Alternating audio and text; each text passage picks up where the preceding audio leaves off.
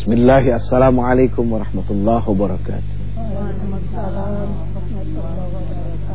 Innal hamdalillah, sesungguhnya segala puja dan puji itu hanyalah milik Allah saja. Nahmaduhu, kita akan senantiasa memuji Allah, wa nasta'inuh, dan kita juga akan memohon pertolongan kepada Allah, wa nastaghfiruh, dan kita juga akan memohon ampun kepada Allah. Wa na'udzubillahi min syururi anfusina, dan kita juga menjadikan Allah Subhanahu wa taala sebagai satu-satunya pelindung dari segala keburukan nafsu yang ada di dalam diri kita, wa min sayyiati a'malina, dan dari segala amal perbuatan kita yang buruk. May yahdillahu fala mudhillalah, barang siapa yang telah mendapatkan petunjuk, diumpamakan seperti pohon yang besar yang akarnya tertanam kuat di dalam tanah, sekuat apapun angin meniupnya dia tidak akan tumbang.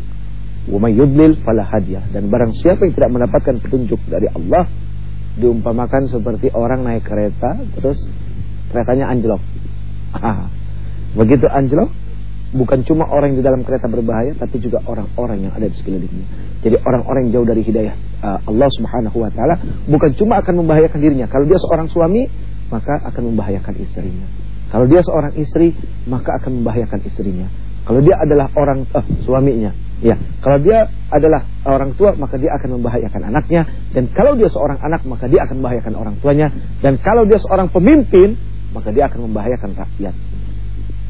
Allahumma salli wa sallim wa barik ala Muhammadin wa ala alihi wa ashabi wa barik wa sallim ajma'in, amma ba'd. Hadirin yang dimuliakan Allah, aduh luar biasa ini. Nggak ada bosan-bosannya ya ketemu dengan ujian.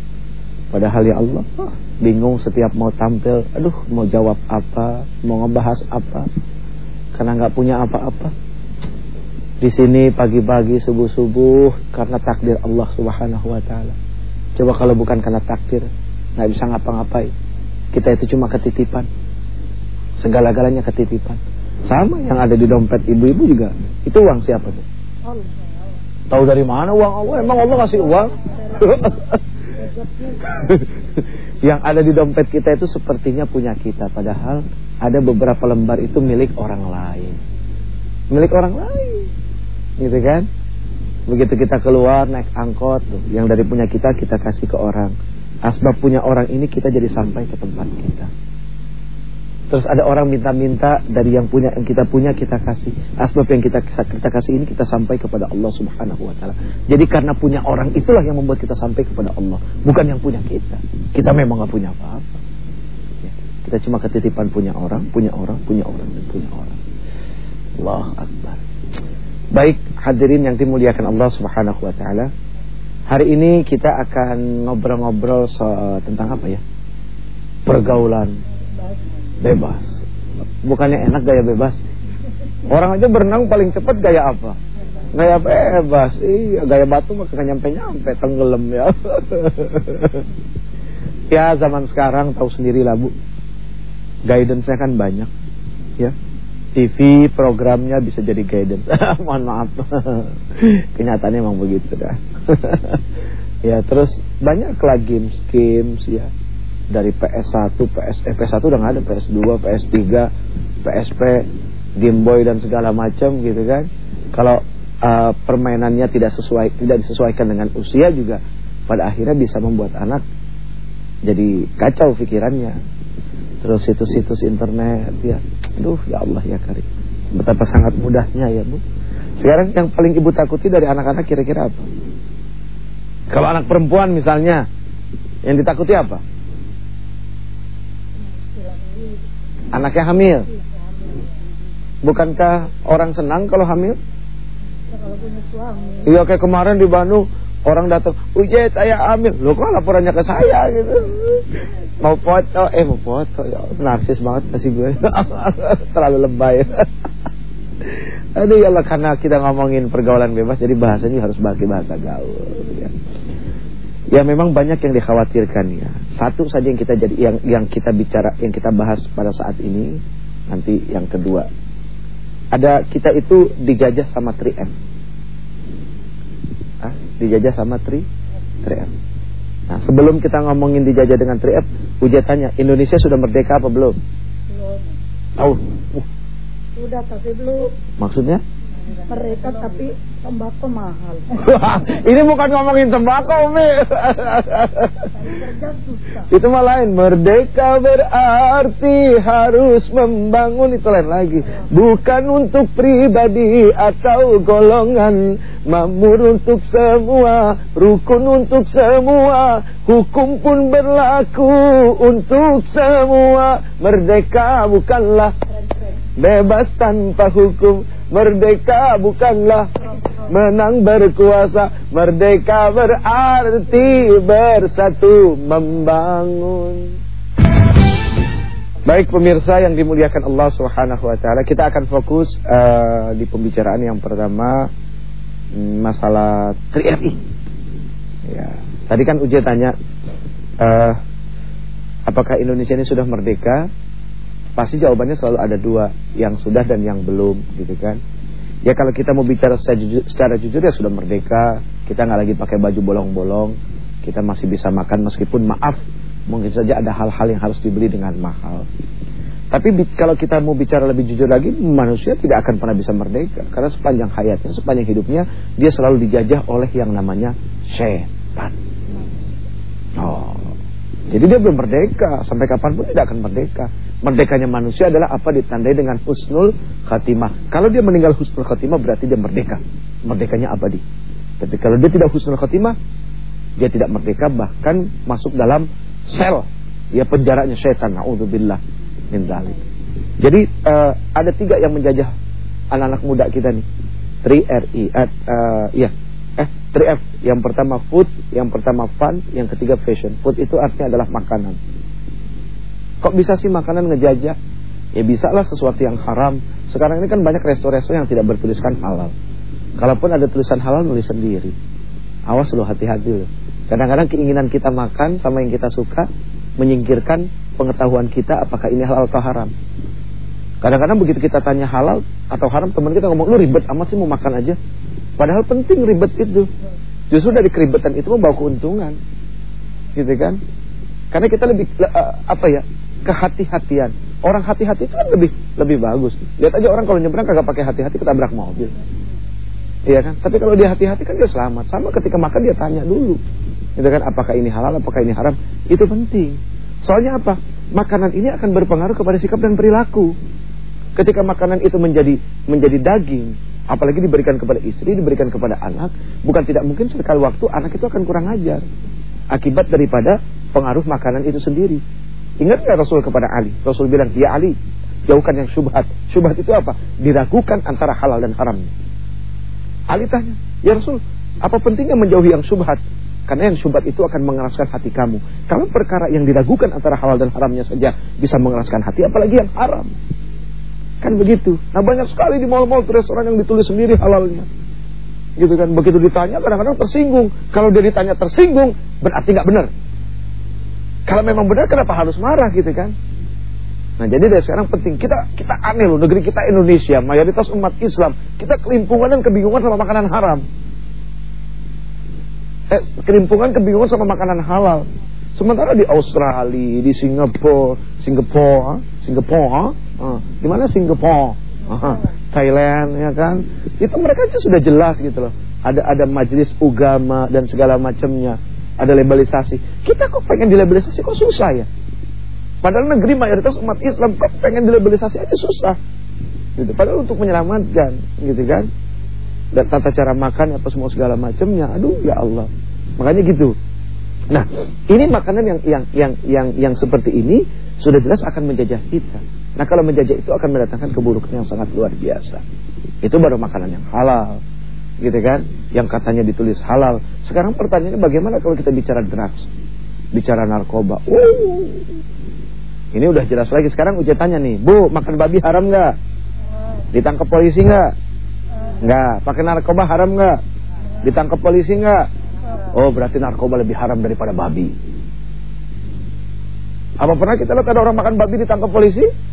Nggak pernah. Orang makan narkoba ditangkap polisi gitu. Berarti tingkat bahayanya lebih dahsyat daripada babi. Babi saja bagi kita yang muslim sudah dilarang karena ada alasan. Allah punya alasan mengharamkan babi karena ada cacing pita. biarpun dibakar dengan berapa derajat panasnya tidak akan pernah mati. Dan cacing pita itu berbahaya bagi tubuh manusia, mudarat, kanker dan segala macam gitu kan. Nah, narkoba lebih berbahaya daripada itu. Nah, jadi please bisa kepada anak-anak penting memberikan pengetahuan bahwa engkau harus memakan sesuatu yang halal, gitu kan, karena yang halal itu akan mendatangkan keberkahan. Oke, F yang kedua adalah fashion, food, fun, hiburan, ya. Manusia itu perlu hiburan nggak sih? Perlu. Pagi-pagi nonton film kartun, ya kan, SpongeBob, Doraemon dan segala macamnya. Kalau Antv kartunya apa sih? Starkid yang boneka. Oh, ada Kasti, ya, Starkid, ya. Ya kan? Ada siapa? Cik sama siapa?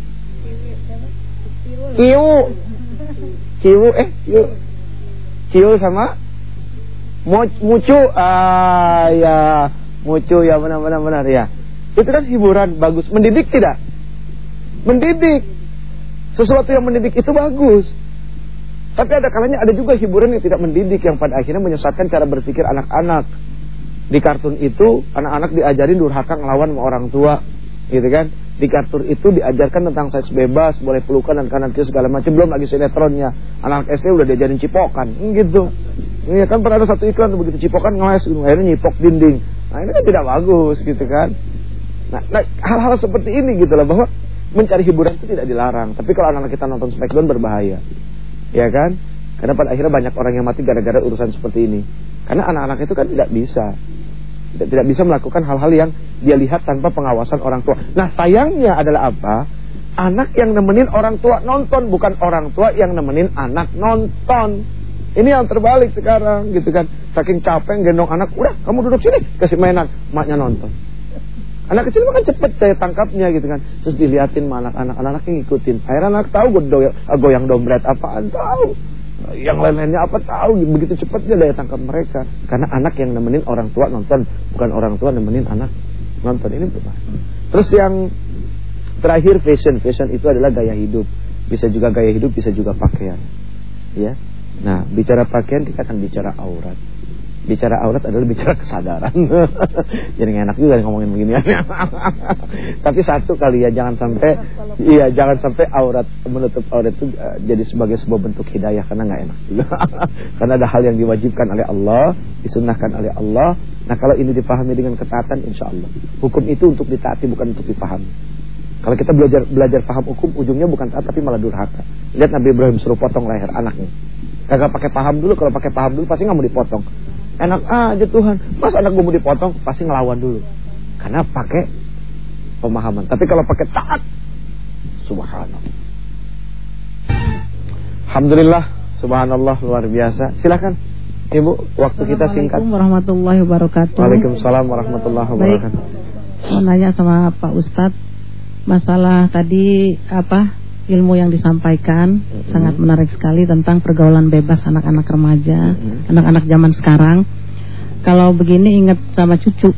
Oh gitu. Iya dong. Jadi doa dipanjatkan, ibadah dilaksanakan, tapi pengen tahu juga kiat yang lebih mantap ya untuk menanggulangi atau supaya anak-anak kita lebih taat dan soleh gitu ya. Kepada kedua orang tua khususnya, gimana kiatnya Pak Ustadz? Terima kasih. Assalamualaikum warahmatullahi wabarakatuh. Waalaikumsalam warahmatullahi. Dampak yang paling besar kalau terjadi kebebasan gitu kan dari seorang anak, sudah pasti kepada anak itu dulu, baru kepada orang tuanya. Misalnya tiba-tiba si perempuan ini hamil di luar nikah gitu kan, hampir dipastikan gak ada orang tua yang mau terima. Ada gak orang tua yang bangga gitu, ketawa begitu anaknya hamil luar nikah? Mau aku hamil, ya alhamdulillah, sama siapa? Gak tahu, ya gak ada. Pasti stres semua gitu kan. Ada yang ditabokin tuh anak, bahkan sampai ada yang dipasung. Diusir, ya Allah. Saking betapa dampak ini, malunya luar biasa. Sebetulnya surat Luqman tadi itu memberikan satu jawaban bagaimana mendidik anak. Terus lagi bagaimana konsepnya itu sebetulnya sangat sederhana gitu. Tarik ulur seperti orang main layangan gitu kan. Karena kalau tidak, wah luar biasa. Artinya juga memberikan pemahaman secara dini. Misalnya kepada si perempuan, sayang, cakep, pintar, di dalam tubuh kamu itu ada produk apa aja kan gitu. Ya kan? Iya, di dalam tubuhnya ada produk apa aja. Kan mesti dikasih tahu. Kamu itu punya mulut rahim, kamu itu punya rahim, kamu itu punya rangsangan yang kalau disentuh sama cowok terjadi kan gitu. Iya, terjadi setrum, ya kan? Lihat aja kabel kalau telanjang nyetrum enggak? Nyetrum, makanya mesti ditutup tuh kabel kan gitu, jangan sampai telanjang. Bahaya kalau kabel telanjang nyetrum. Kalau kagak dicolokin, ya itu namanya orang mati, kagak ada nyawanya. Kan pasti yang kabel telanjang nyetrum adalah yang dicolokin, yang ada ruhnya, ada nyawanya kan gitu. Nah kayak gitu, itu diberikan pemahaman tentang produk-produk itu. Tidak harus merasa bahwa, tapi kan tabu. Ya, tabu daripada hamil kan gitu. Cuma tinggal mungkin bagaimana cara menyampaikan kepada anak-anak itu gitu kan. Bahwa teman laki-laki kamu selalu pasti ada maunya. Bohong kalau nggak ada maunya. Mama tuh dari mana? Mama kan pengalaman. Tidak usah malu bilang pengalaman, ya kan? Ya mengatakan pengalamannya juga maaf mungkin tidak dengan. Gua kan mak lu udah makan asam garam, mak gua doain asam garam dulu dari mana? Nggak begitu, karena kalau begitu sudah dipastikan anak tuh kan begitu sih. Tapi begitu diajak diskusi, diajak ngobrol, dijadikan sahabat, itu akan lebih dahsyat. Artinya begini, kapan sekali waktu jadi orang tua, kapan sekali waktu jadi sahabat, teman curhat, kapan sekali waktu jadi teman jalan. Jadi berfungsi sebagai itu. Wah, Rasul itu luar biasa deh. Udah Masya Allah deh, udah nggak ada duanya kalau bicara contoh soal Rasul. Nah, untuk menjawab 3R yang tadi, jawabannya adalah membangun 3RI. RI yang pertama rukun iman, RI yang kedua rukun Islam, RI yang ketiga rukunlah Indonesia. Gitu. Jadi dengan rukun ini insya Allah diberikan pemahaman tentang iman, tentang Islam, insya Allah ya. Amin ya Rabbal Alamin. Allahumma ya Rabbana ya Aziz ya Karim ya Rabbal Alamin. Nas'aluka ya man huwallahu alladzi la ilaha illa huwa alimul ghaib wa syahada huwar rahmanur rahim. Ya Allah, betapa banyak yang telah Engkau titipkan kepada kami. Nyawa kami, kehidupan kami, roh kami, harta benda kami, anak keturunan kami, orang-orang yang dekat dengan kami dan yang jauh dari kami. Bahkan tanah dan bumi ini yang telah Engkau titipkan kepada kami. Ya Allah, ya Rabbana, ya Azim, ya Karim, ya Rabbal Alamin. Sadarkanlah kami untuk bisa menjaga amanah titipan ini, sehingga amanah ini bisa sampai kepada Engkau dengan baik ya Allah. Rabbana atina fid dunya hasanah, fil akhirati hasanah wa qina adzabannar. Wa sallallahu ala khairi khalqihi Muhammad wa ala alihi wasallam. Subhana rabbika rabbil izzati amma yasifun. Assalamu alal mursalin walhamdulillahi rabbil alamin. Mohon maaf lahir batin dengan segala kekurangan dan kesalahan. Assalamualaikum warahmatullahi wabarakatuh. Waalaikumsalam.